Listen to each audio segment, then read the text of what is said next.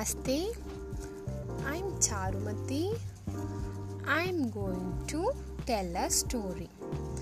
The topic of the story is An Ant and the Dove. One hot day, an ant was searching for some water. After walking around for some time, the ant came to a spring. To reach the spring, the ant had to climb up the blades of grass. While making its way up, the ant slipped and fell into the water. There was a dove sitting on the tree near by the ant. The dove saw that ant which was in trouble.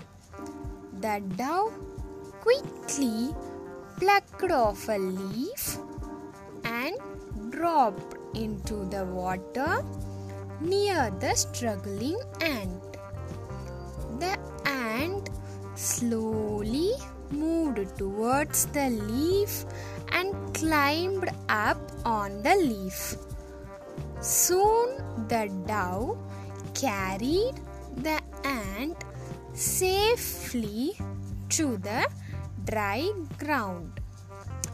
Just at the time a hunter was throwing out his net towards the dove. The ant was thinking, how can we help the dove from the hunter's net? Suddenly, the ant bit the hunter's heel. The hunter was feeling the pain and dropped his net. The dove flew away safely. Now we came to the end of the story. Hope you all have enjoyed the story.